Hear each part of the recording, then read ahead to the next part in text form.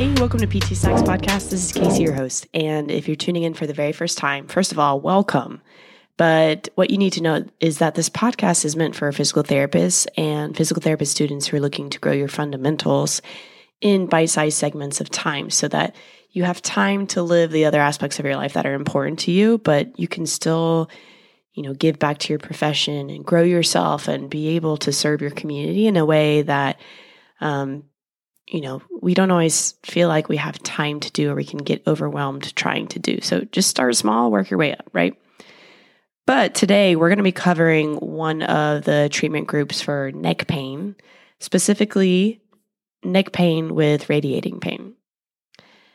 Now, in this episode, we're going to cover more of what diagnoses are associated with this and also what you would look at in a clinical exam to see, hey, do I think it's this diagnosis or not? And a good cluster at the end of just specificity to look for when you are trying to actually come to this diagnosis. So the diagnoses that we'll see this commonly with are maybe spondylosis with radiculopathy or cervical disorder with radiculopathy, which a radiculopathy is an injury to the nerve root, right? So you'll see this in a lot of patients who have upper extremity symptoms that are usually radicular or referred. They might have decreased cervical rotation, signs of nerve root compression, which would make sense since it's an injury to the nerve root, right? And ideally, we are able to reduce their upper extremity symptoms with our initial exam and intervention procedures.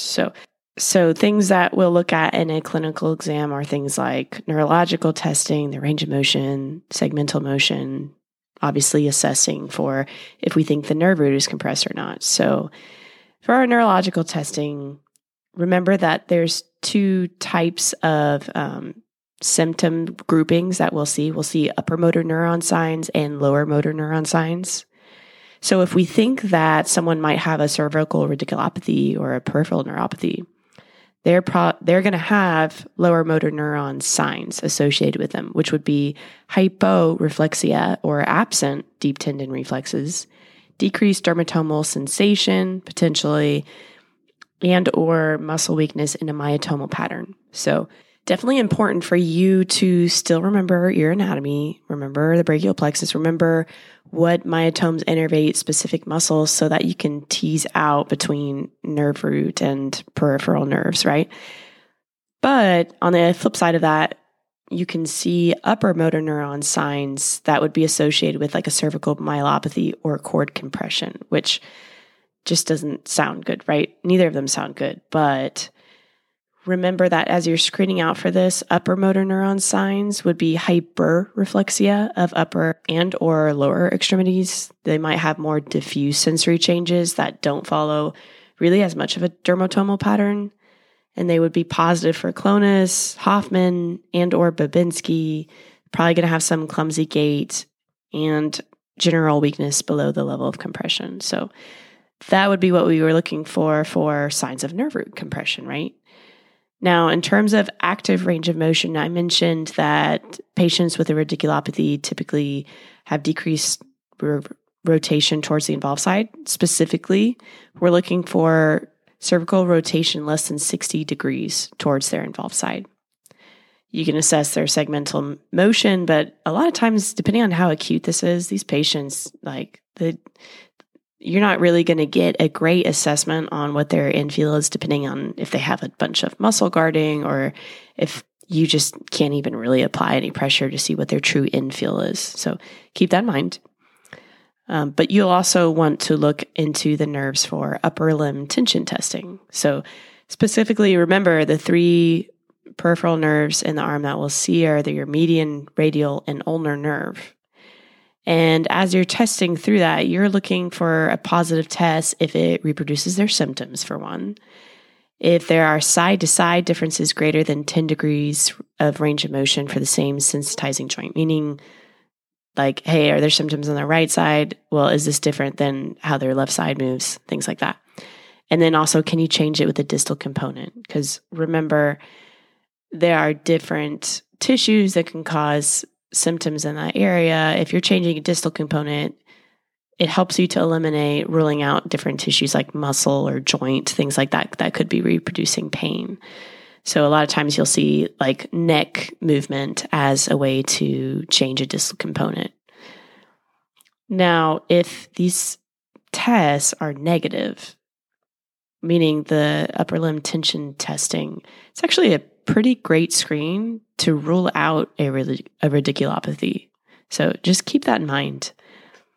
But research has given us this great cluster by Weiner of different specific symptoms that are associated with the radiculopathy. So there's 4 that are mentioned. Number 1 is cervical rotation less than 60 degrees to the involved side. Number 2, a positive median upper limb tension test.